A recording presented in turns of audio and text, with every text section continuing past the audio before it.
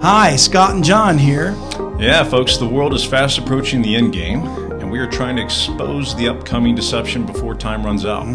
We want to make this a full-time goal, and we need your support to fight the satanic global elite. So here's how you can help.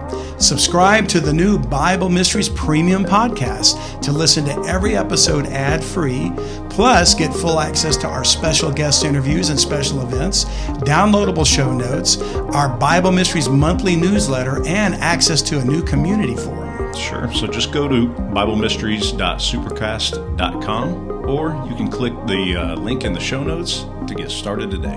Thanks again. Welcome to Bible Mysteries. You're listening to episode number 24, Coats of Skins. What if there are secrets in the Bible the world doesn't want you to know? Are you ready to take the red pill? And now, here are your hosts, Scott and Zena.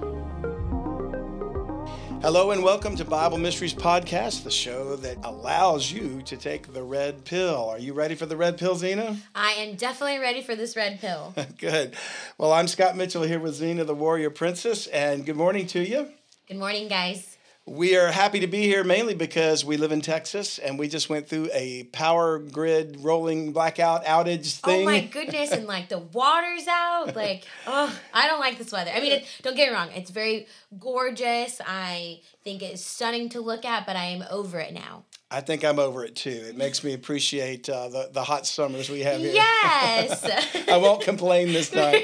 Well, I probably will complain, but I'll try to remember what it was like when it was 19 degrees. Right, 2 degrees. I'm just like, nope. Somebody posted, my 7-day free trial for Alaska is over. You can have it back. Yes! I'm like, I'm done. I don't want the subscription anymore. Thank you. I have a whole new respect for people that live in the north. So, yes, we do.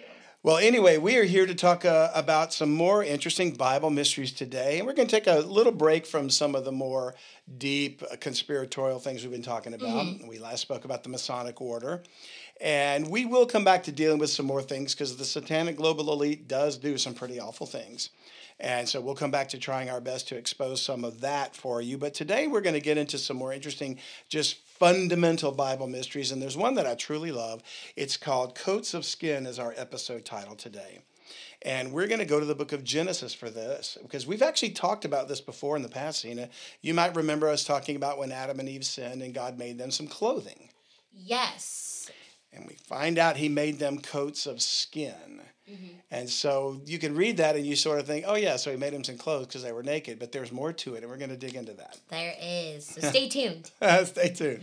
So we'll go to the book of Genesis chapter 3 because that's where we read the account of Adam and Eve basically confessing to what they did, owning up to what they did. And then it's God speaking to Adam in verse 17. And it says, unto Adam he said, because thou hast hearkened unto the voice of thy wife, and hast eaten of the tree of which I commanded thee, saying, thou shalt not eat of it, cursed is the ground for thy sake. And we could do a whole thing about the cursed ground. You know, that curse was lifted after the days of Noah, but imagine trying to grow your food out of cursed ground. You know, for over 1,000 years, that's what man had to do. That just sounds like me trying to keep my plants alive. I have the worst luck with plants too. So it said, cursed is the ground for thy sake, and sorrow shalt thou eat of it all the days of thy life. Thorns and thistles shall it bring forth to thee, and thou shalt eat the herb of the field. In other words, they used to be in a garden, so they could have just reached up and grabbed fruit. Mm-hmm. And they had every fruit they could have eaten but one, and they chose to eat the one. I know. Which was a picture of their disobedience.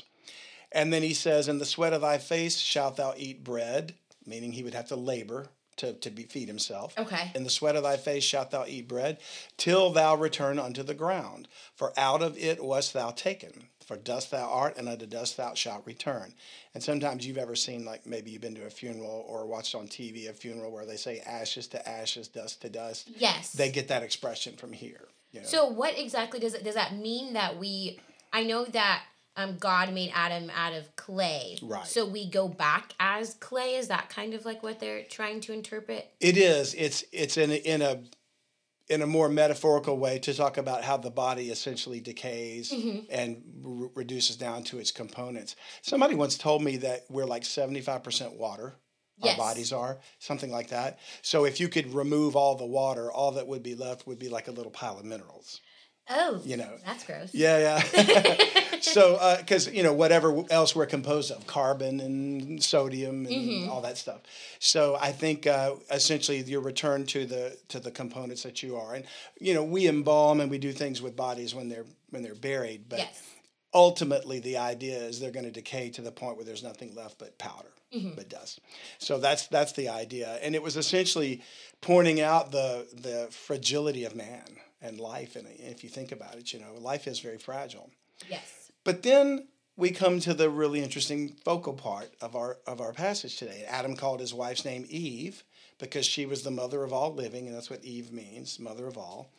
And then he says, unto Adam also and to his wife did the Lord God make coats of skins and clothe them. Now notice it's plural skins. So it would mean that if you're going to make a coat, you need more than one animal because you get skin from an animal. So coats of skins, meaning there were several skins to knit together, sew together, whatever, to make a coat. Wow. So he sacrificed several lambs. That's what is implied because you read this and you think, oh yeah, they were naked, they needed clothes because now they know that. But that Hebrew word is or for skins. Really? Yeah, I'm probably saying it wrong because I don't know Hebrew. It's probably something like hor, and it's truly they have all these sounds that I can barely make, But it could be referring to your own skin, like the skin of a man, or the hide of an animal. Okay. And in this case, it's the hide of an animal. So right off the bat, we know, okay, in order to make a coat, an animal has to die. Yes. So hence you just use the word sacrifice. So you're dead on because an animal did sacrifice its life. And so the odd thing about it is, why didn't God just make them coats of wool? Because the sheep that gives wool wouldn't have to die, right? Yeah. Or he could have grown flax for linen or whatever the plant is that makes cotton. I think cotton, you get cotton from cotton. But whatever you need fibers for to make, God could have done any of those things. He could have made polyester if he wanted to. Do you think the reason why he didn't do that is because he wanted to show them, because you decided to disobey me, this animal has to suffer for the sin you made? That's exactly right. And what's interesting is because it didn't come right out and say it just like that, which would have been nice. Right. Your explanation was perfect. But the Bible doesn't let you just do that because we're taught by the Spirit. So we compare other verses, see. Okay. And remember, the whole reason why the Bible is difficult to understand is because God had to hide truth from Satan. Because he's smart. So a lot of things that took place, Satan would have gone, well, why is he doing that? Just like we might ask. Right. And then later on, it's like, because, and we're going to find out, the picture of the lamb is very important. Now, looking at the word, that Hebrew word or for skin, it's used in Exodus 22. So we can, when we look up a word and we read its definition in something like a concordance, that's fine, it's helpful. But I do believe in letting the Bible interpret the Bible. So what I use a concordance for mainly is to go look and see other places where that same Hebrew word was translated into English. And read that verse and get a Bible definition, if that makes sense. That does make sense. What is God doing when he uses it? Yeah, what is he trying to say? Exactly. So Exodus chapter 22 uses that word in verse 26 when we read, if thou at all take thy neighbor's raiment to pledge. And raiment is an old word for clothing. Okay. And so it used to be that, we didn't have a closet full of clothes. You had one good set of clothes. And it protected you from the elements. It was your bed to sleep in at night in some cases. A cloak that you wore, that was your cover. Okay. That kind of thing. So kind of like a robe. Very much. And I don't know what it probably would have been called a robe, but they might have had other terms for it in different cultures, like a toga. You think of the Greeks wearing a toga. And then there were other words, I'm sure. But essentially a cape maybe. And like a kimono.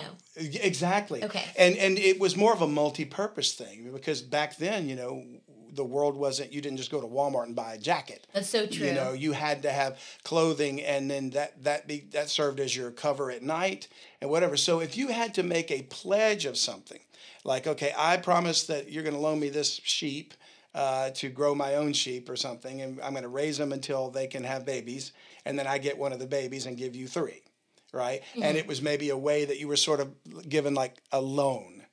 Okay. In a sense. Well, what was the collateral? I mean, the guy didn't have anything. Well, his coat, his raiment was collateral.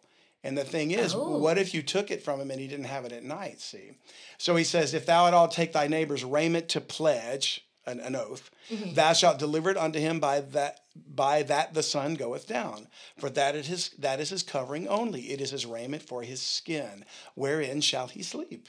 And it shall come to pass when he crieth unto me that I will hear, for I am gracious. So he was directing the Israelites here under the law that if you took a man's coat for his pledge during the day, and his raiment would have been, like I said, a cloak or coat or robe, whatever, you had to give it back to him at the end of the day so he had a covering at night for sleeping.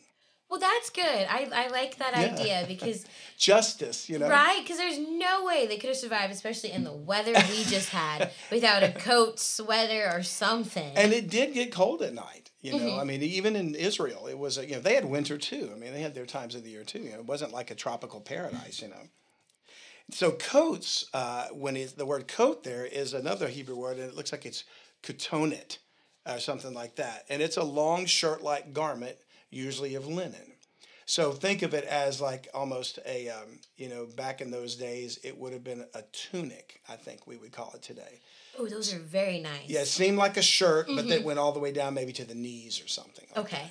And then generally it was worn under something else, the coat or the cloak or a belt or a girdle or something like that. Okay. Okay. So coats of skin. So now we know the skin was hide. So we don't have to guess. It was an animal, yes. right? And it was a tunic, something that covered them sufficiently mm-hmm. so they had protection from the elements and modesty, yes. right?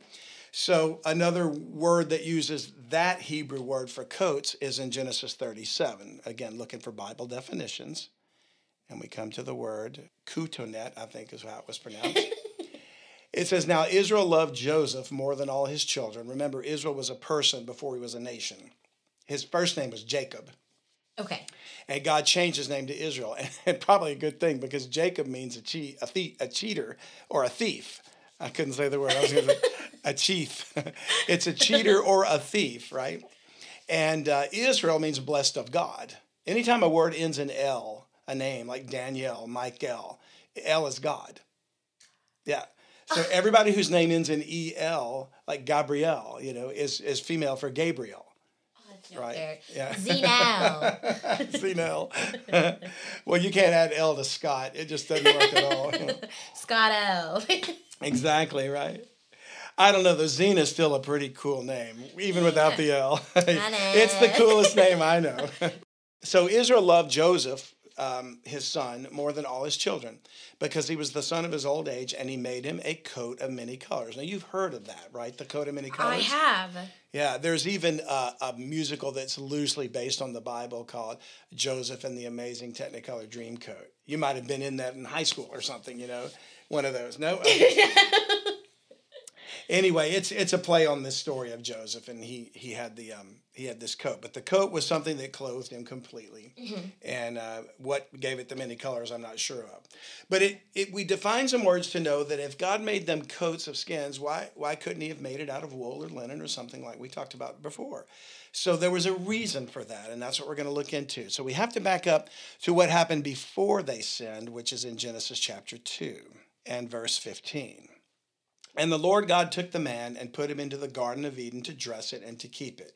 Would have been an easy gig instead of working to eat from the sweat of your brow, right? And the Lord God commanded the man, saying, of every tree of the garden thou mayest freely eat, but of the tree of the knowledge of good and evil thou shalt not eat of it. Now we know that's the story. That's the sin that they committed. They ate of the wrong tree and brought sin into the universe or into the human condition. But the end of the statement was, you're not going to eat of it, for in the day thou eatest thereof, thou shalt surely die. Now, the word day is important. And in the next episode, we're going to talk about a day. Okay. That's 1,000 years long. But in this case, it's not 1,000 years. And we're going to find out that because of that passage, and we'll go into more detail in the next episode, some people want to think that because Adam only lived to be 930 years old, only, I know, only. That he didn't live a full day because he didn't live 1,000 years. So he died in the day. But there was no reason for Adam to understand the day to be anything but a 24-hour day. Yeah. That's all he knew. He would have had no idea how long he was going to live, and they weren't supposed to die at all. Yes. Man was originally created to live forever. So sin brings death. It wasn't that man was created to live a certain length of time and then die. That came about because of sin, right? They ate from that mysterious tree. The mysterious tree, that's right. So then we know something. He was supposed to die that day. So if they sinned, and they did, they should have died that day. Yes. But he didn't die that day. No. Because if you're going to die that day, why would somebody need to make you coats of skin? That's so true. You're about to be executed. Let me make you a coat. Let me go sacrifice this lamb to execute you. Yeah, all right. So that means what we're going to find out is something died in their place. It had to be. It doesn't say that. The way you worded it earlier was exactly right, but it doesn't say that. So we have to read through the scripture to find out why this happened. So we go to Genesis chapter 5. We're going to find some clues in the Bible as to why. It's either one of two things. Did God lie and he really didn't mean they were going to die? Or did something die in Adam's place? Right? Dun, dun, dun. And gave up its skin. Verse 3, and Adam lived 130 years and begat a son in his own likeness, after his image, and called his name Seth. This would have been their third child, or third son. Okay. Because Cain and Abel were the firstborns, and Cain killed Abel. I know. Right? And then he was banished. So they didn't have their son any longer, any other son. So they have a third son, Seth. And the days of Adam after he had begotten Seth were 800 years. And he begat sons and daughters. So those weren't the only three children they had. They had sons and daughters. And there could have been many, many of them, which if you're living 800 years, you've got a lot of time. We don't know that there was a time of childbearing capability that ever ended for Eve. That's true. In their condition, the way they lived, it could simply be that they could bear children for hundreds of years. My goodness. Yeah. And their daughters the same way. So imagine the population explosion that could have created, That's a lot. That's a lot, right? So all the days that Adam lived were 930 years, and he died. So there we go. He didn't die that day that they sinned. That's very clear because he lived 930 years. So either God lied or there's more to the story. Yes. Okay? So some rationalize that Adam died spiritually. Okay? Well, so he didn't really mean he was going to die physically. He was going to die spiritually. Well, I'm not so sure I agree with that. I've heard that all my life, that, everybody is spiritually dead until they get saved. Well, your spirit is something that in the Greek word is translated as, it's pneuma, and it's spelled with a P. So pneuma, like pneumonia. If you ever wondered why pneumonia is spelled with a P. Yeah, that always threw me off. And you don't pronounce it, it's because it comes from the Greek word pneuma, which is translated in the New Testament as wind, breath, air, and spirit. So you think of like what we're familiar with is like a bicycle tire is a pneumatic tire because it's filled with air. That's a simple, basic understanding. And it's also an interesting picture, like the bicycle tire is an interesting picture of the human body in a strange way, because you have three parts to you. You are a body and a soul and a spirit. Yes. You're all three. And the soul and the spirit are different. They're even different Greek words. They're different English words. Spirit is pneuma. Soul is psyche. And we get our word psyche, psychological, psyched out. Okay. That's the same word, right? So the tire gives sort of an allegory. The outer tire is the body. The inner tube is the soul. And the air that fills it is the spirit. So if you ever kind of wondered how that would work, that's how it works. That's a very poor analogy on my part. No, I think it's a great analogy. It really helps you understand exactly when they say Adam died spiritually. Yeah. So if he was spiritually dead, like the spirit was dead, so it had no power. There was no spirit, or however you want to look at it. Well, that's a flat tire. Yeah. So if the spirit's dead, the body's dead. You can't ride that bike. No, you can't.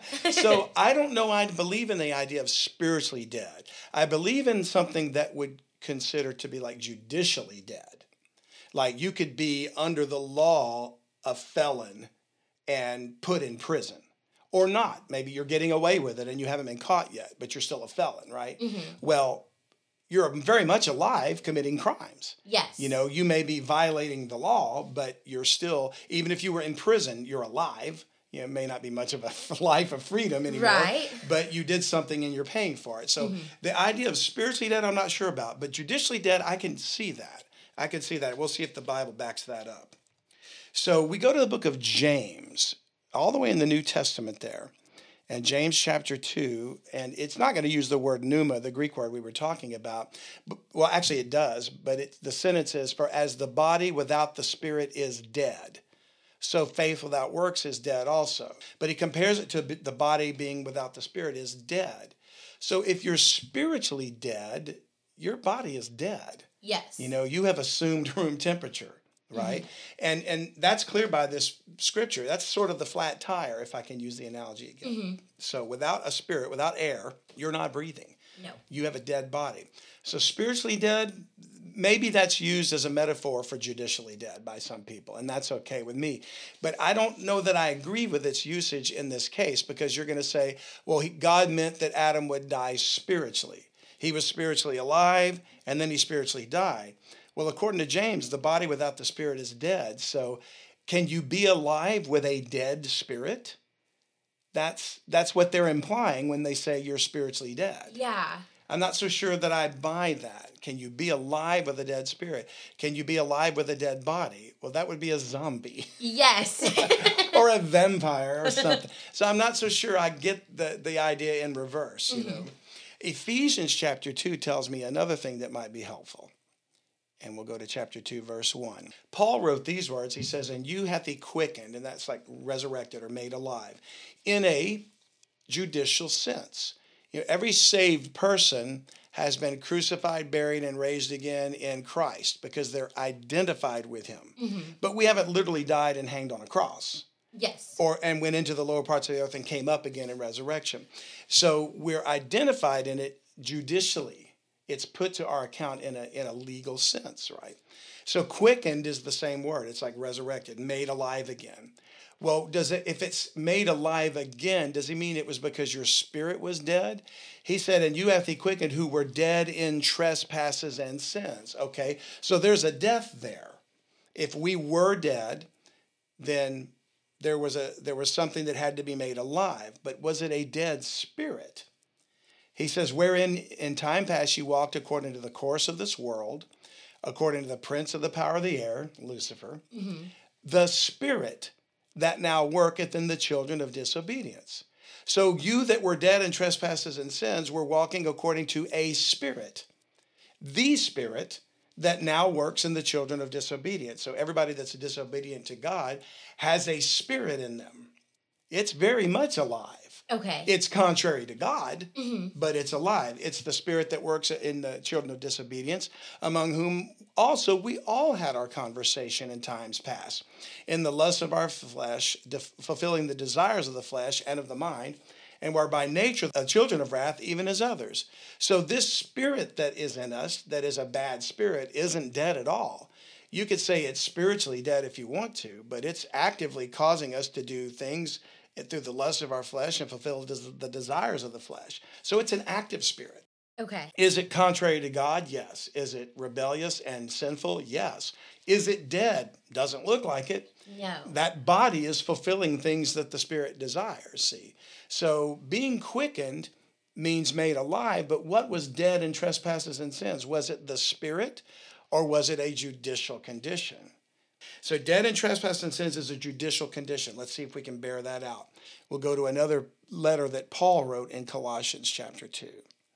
And he says in verse 13, and you being dead in your sins and the uncircumcision of your flesh, hath he quickened together with him, having forgiven you all trespasses. Well, it's good news about getting forgiveness of sins, right? Trespasses.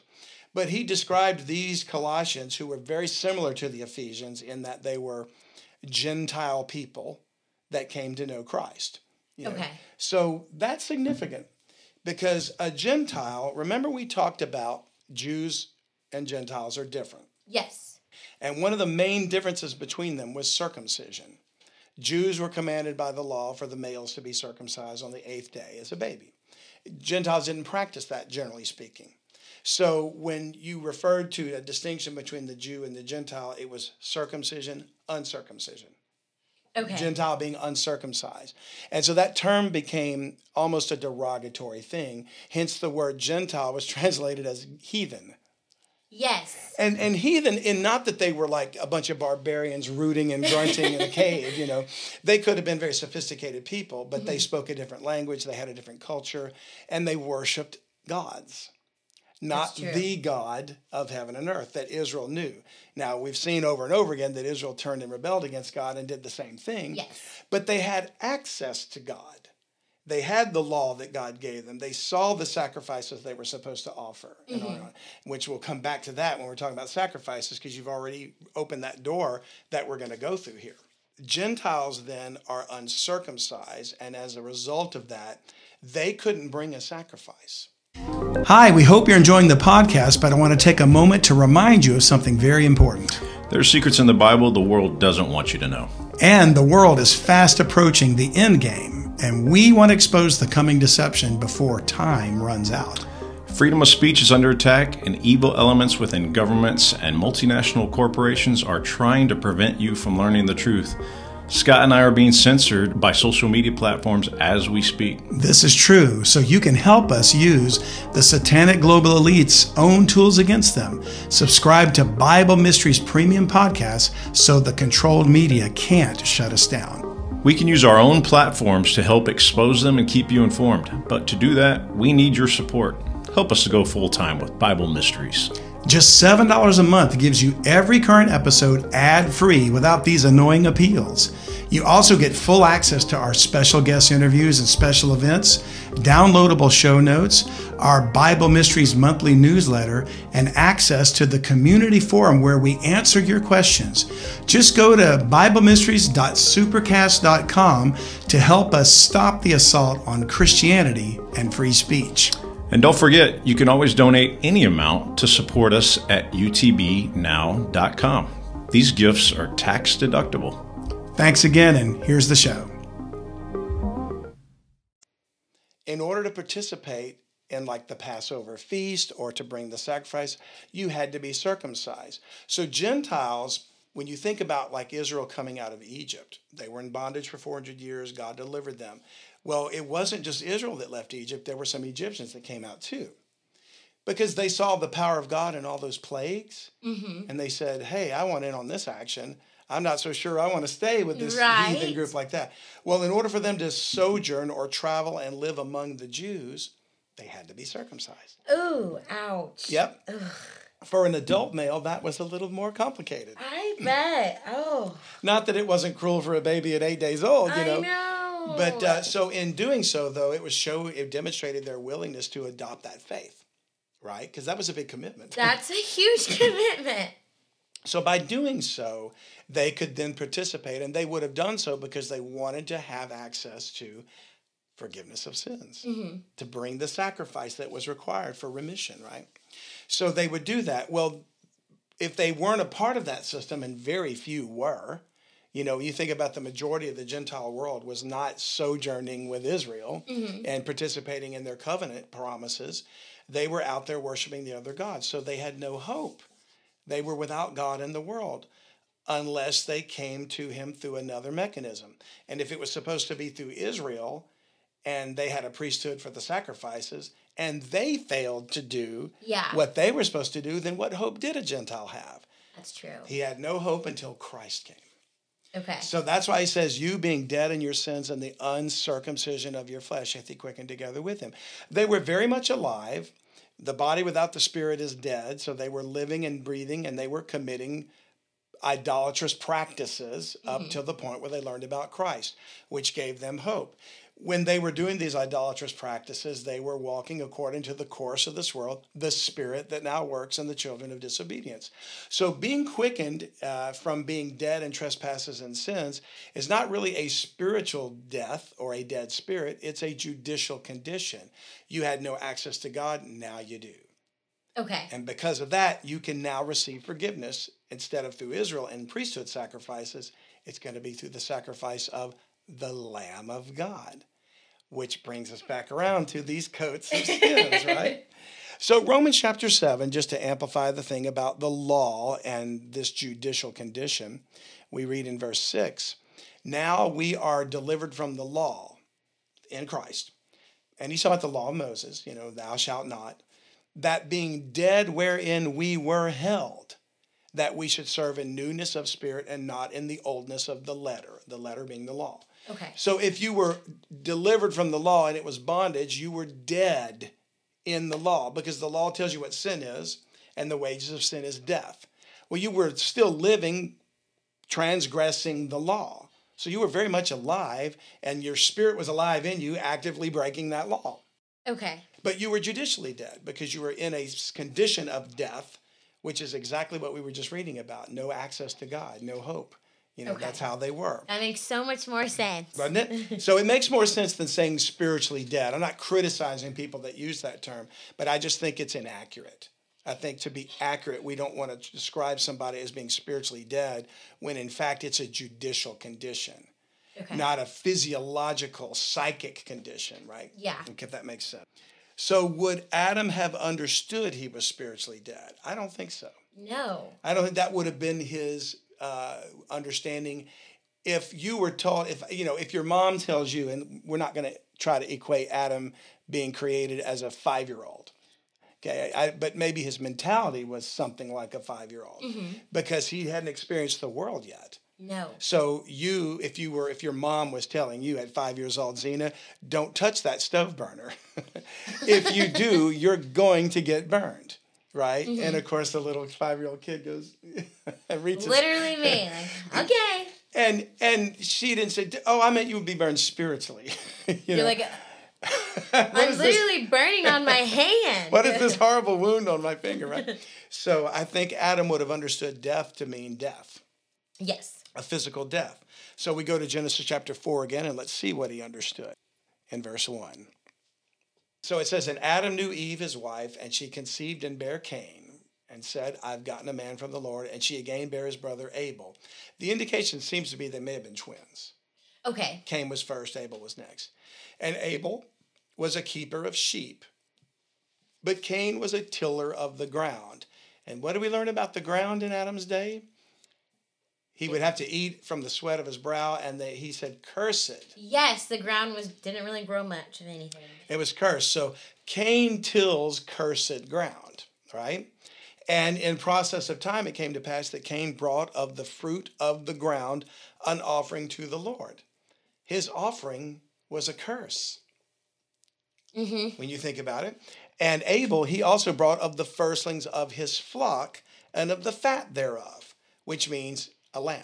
Yes. A sacrifice. And the Lord had respect unto Abel and to his offering, but unto Cain and to his offering he had not respect. Well, now you know why. 2 things. Number 1, Cain's offering was cursed. Yes. Number 2, where did Abel ever get the idea to bring a lamb anyway? He's the son of Adam, so don't you think maybe Adam would have taught him? Yes. And if Adam taught him to do that, where did Adam learn it from? He learned it from seeing it himself. That's right. And when did he see it? Right? Whenever he had to be clothed. Exactly. So it does not say, and God sacrificed a lamb and made coats of skins, but we glean from this that that's exactly what he did. Yeah. And even more importantly, the sacrifice itself that would have taken place would have been done according to God's requirements. And we're going to find out in just a moment that one of the requirements was blood. So when God did the sacrifice, he would have gone through the entire ritual to show them what to do from now on. Yes. It would have been required as a necessary thing to repeat every so often. Okay? So Abel learned from his father, and Cain should have known better. But he chose not to do it. He was angry, and instead of correcting his way, he killed his brother. I know, terrible person. Yes, well, and the Bible even says he was of that wicked one, so it goes even deeper than that because Satan had a hold of him, But in Hebrews chapter 9, verse 19, for when Moses had spoken every precept to all the people according to the law, he took the blood of calves and of goats with water and scarlet wool and hyssop, which was a plant, and sprinkled both the book and all the people, the book of the law, saying, this is the blood of the testament which God hath enjoined unto you. God basically said, here, this is your commitment. You have to keep this. Enjoined. Joining together. It's like when you, man and wife, they make a vow. Yes. It's a contract. Okay. Right? Okay. So God hath enjoined unto you. Moreover, he sprinkled with blood both the tabernacle and all the vessels of the ministry. And almost all things are by the law purged with blood, and without shedding of blood is no remission, which is forgiveness. It's temporary, but it's still the same idea. Okay. So remission, the only difference between forgiveness and remission is temporary, forgiveness is permanent. Okay. So until Christ came, there could really be no forgiveness because he is the true sacrifice. But up to that point, animals were sacrificed and you got remission, Okay. which meant God wouldn't kill you that year. I was just going to be like, well, that's nice to know. And that's how the law worked when you think about it. Sacrifices were probably offered even before the law every year because it covered your sins for the year. Okay. You would have a sacrifice at the end of the year representing remission of sins for all those transgressions for that year. And then you do another one each year because the blood we'll see of animals was never going to remove sins, but it was symbolic of what would come eventually. It was a shadow of things to come. So Cain and Abel would have been taught to offer sacrifices by their father. Now, in the same book of Hebrews, if we go to chapter 10, we read this. For the law having a shadow of good things to come, and not the very image of those things, can never with those sacrifices which they offered year by year continually, make the comers thereunto perfect. In other words, you can never be perfected through animal sacrifices. Mm-hmm. If you could, then, he says, for then would they not have ceased to be offered. If one of those animals could have purged you of all your sins, then that would have been the last one you had to give. Because that the worshipers once purged should have had no more conscience of sins. But in those sacrifices, there is a remembrance again made of sins every year. Hence the reason for yearly sacrifices. Mm-hmm.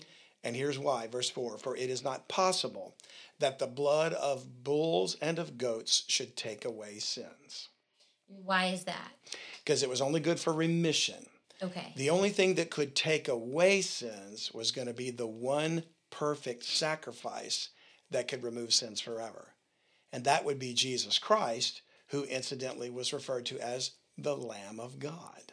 Okay. So when we talk about these animals killed for coats of skins, wouldn't surprise me if they were little male lambs. Now, why male lamb? Because Jesus Christ was a male. Okay. And they were also without spot or blemish. And it was perfectly one color. Whether they were brown or black or white sheep, they had to be no spots on them. Okay.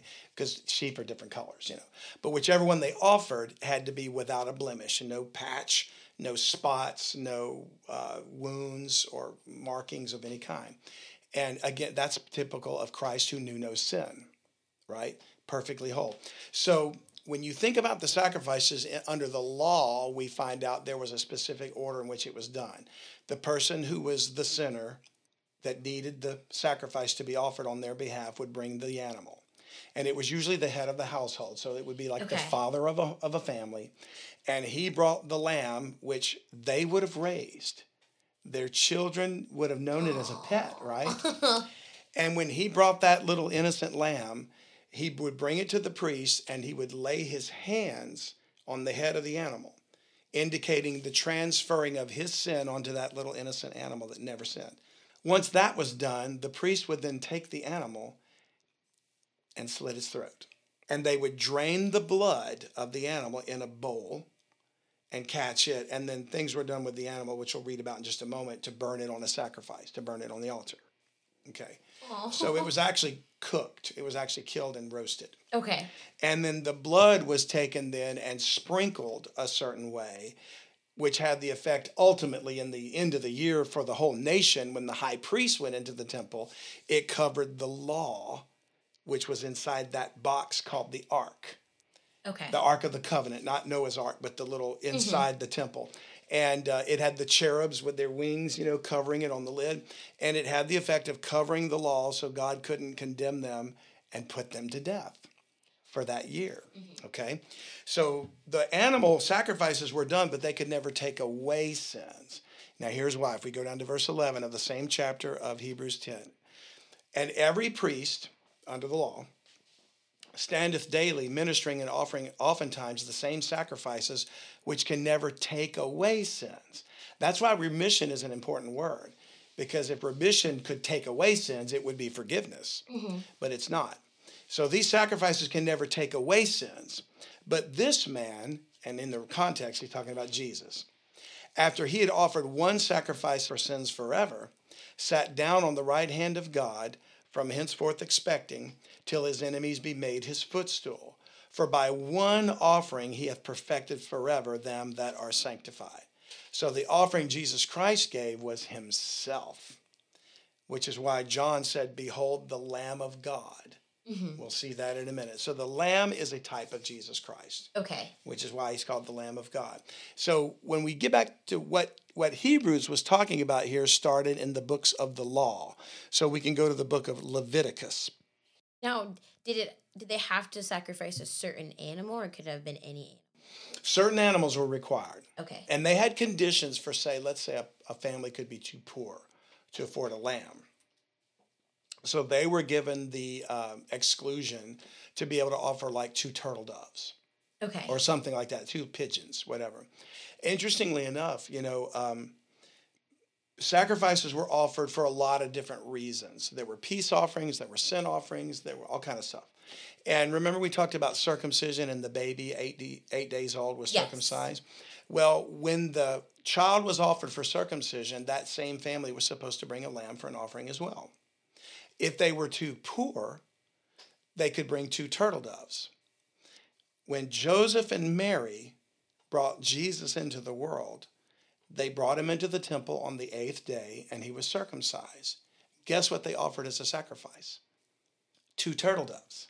Now, why 2? Oh, because they were poor. They were poor. Okay. They didn't have a place to stay. That's why they were out in the manger, right? That's right. Okay. Which tells me something that you'll find kind of fascinating too. So remember the 3 kings?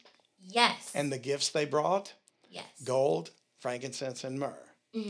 If the day Jesus was born, they showed up with gold, Joseph would have bought a lamb and sacrificed the lamb on the 8th day for his son's circumcision. But they were too poor. They only brought 2 turtle doves. So what does that tell you about the gifts? They didn't have them yet. The nativity scene is anachronistically wrong. Mind just blown. Isn't that something? Yeah. The 3 kings didn't show up till he was 2 years old, living back in Bethlehem. Oh, well, they were real late. Yeah. And you really want to get blown when we start talking about the star they saw. It wasn't a star in the sky. It was an angel. Oh, my lanterns. And they followed that angel. That's what happened. Yeah, so we'll talk about that another time. The Bible is so cool. So Leviticus chapter 1 is such an interesting verse because it starts right off the bat, the first chapter, with, if you bring a sacrifice. So verse 2, speak unto the children of Israel and say unto them, if any man of you bring an offering unto the Lord, you shall bring your offering of the cattle, even of the herd and of the flock. So cattle was a broad word for any type of livestock. Sheep are livestock, goats are livestock, cows are livestock, right? So the herd would have been cows or steers or whatever, and flock would have been sheep. I think goats might be a flock too, if I'm not mistaken. And so it says, if his offering be a burnt sacrifice of the herd, let him offer a male without blemish. He shall offer it of his own voluntary will at the door of the tabernacle of the congregation before the Lord, which meant that you could be living your life and one day go, oh man, I really messed up last night. I should not have done that. I'm convicted. I'm going to go offer a sacrifice. So you could go to the temple and have that taken care of. You know? Okay. Sort of like confession in a way. All right. And verse 4, he shall put his hand upon the head of the burnt offering, and it shall be accepted for him to make atonement for him. And he shall kill the bullock before the Lord. A bullock is a young bull. Okay. And the priests, Aaron's sons, shall bring the blood and sprinkle the blood round about upon the altar that is by the door of the tabernacle of the congregation. So we talked about that much already. Now you're getting the picture, right? Okay. And he shall flay, cut in pieces, the burnt offering and cut it into his pieces. And the sons of Aaron, the priest, shall put fire upon the altar and lay the wood in order upon the fire.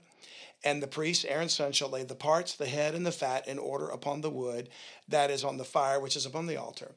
But his inwards, which are the insides, the organs, and his legs shall he wash in water. And the priest shall burn all on the altar to be a burnt sacrifice, an offering made by fire, and of a sweet savor unto the Lord. Now, not sweet savor just because it would have smelled like wonderful barbecue, but because God was pleased that they did the sacrifice and they offered of their own voluntary will a sin offering because they felt like they needed to do it, and that pleased God. And if his offering be of the flocks, namely of the sheep or of the goats for a burnt offering, he shall bring it a male without blemish. He shall kill it on the side of the altar northward before the Lord. And the priest, Aaron's son, shall sprinkle his blood round about upon the altar. So you get the idea that these sacrifices were done all the time and for the nation every year. Okay. Now, you might remember in Genesis 22, we talked about Abraham offering his son Isaac. Yes. And he was like, they were walking away with no sacrifice. Isaac spake unto Abraham his father in Genesis 22:7 and said, My father, he said, Here am I, my son. He said, Behold the fire and the wood, but where's the lamb for a burnt offering? And Abraham said, My son, God will provide himself a lamb for a burnt offering. And so we know that that was a prophecy of Jesus Christ, yes, who would become that lamb in Hebrews 8. And we're going to try to wrap this up because I want to keep this in a good orderly time here. Hebrews 8, verse 1. Now, of the things which we have spoken, this is the sum. We have such an high priest, Jesus, who is set on the right hand of the throne of the majesty in the heavens. He's at God's right hand.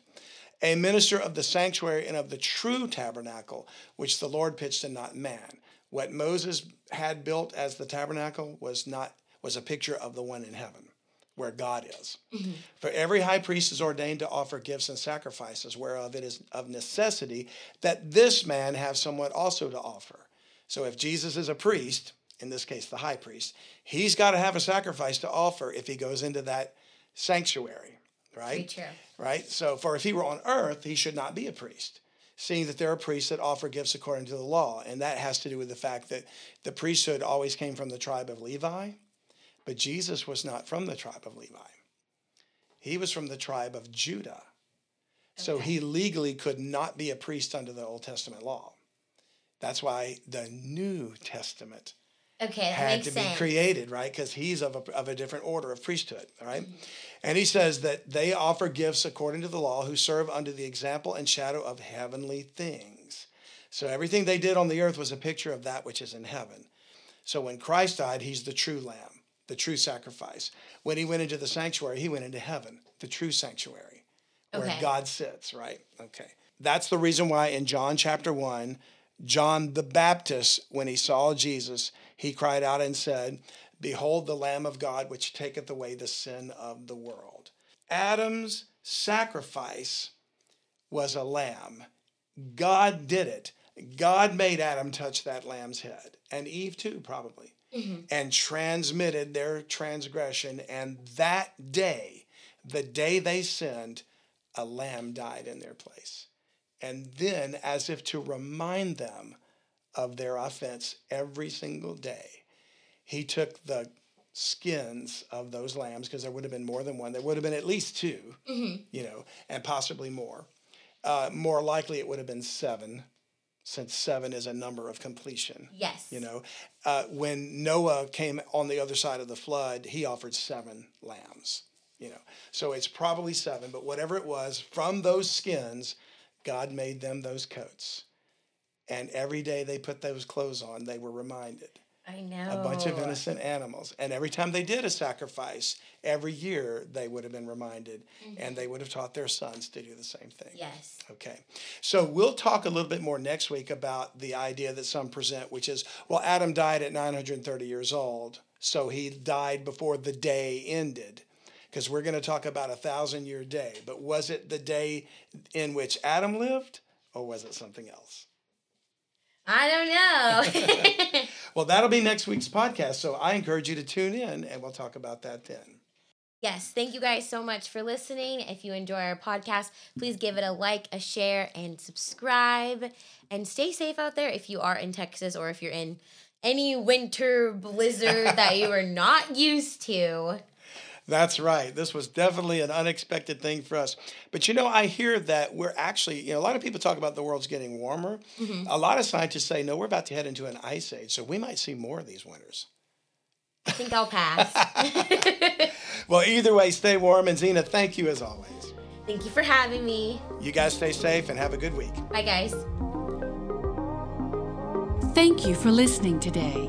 If you like what you heard, please subscribe to Bible Mysteries and share it with a friend. If you want to learn more, you can go to Unlock the Bible Now. That's utbnow.com. Thanks again for listening, and don't forget to subscribe to Bible Mysteries Premium Podcast. You can even gift a subscription to a friend. That's right. Remember, just go to BibleMysteries.supercast.com to join and help us expose the satanic global elite, or make a tax-deductible donation at utbnow.com. We need your help to fight the global censorship of the truth. Thanks for your support.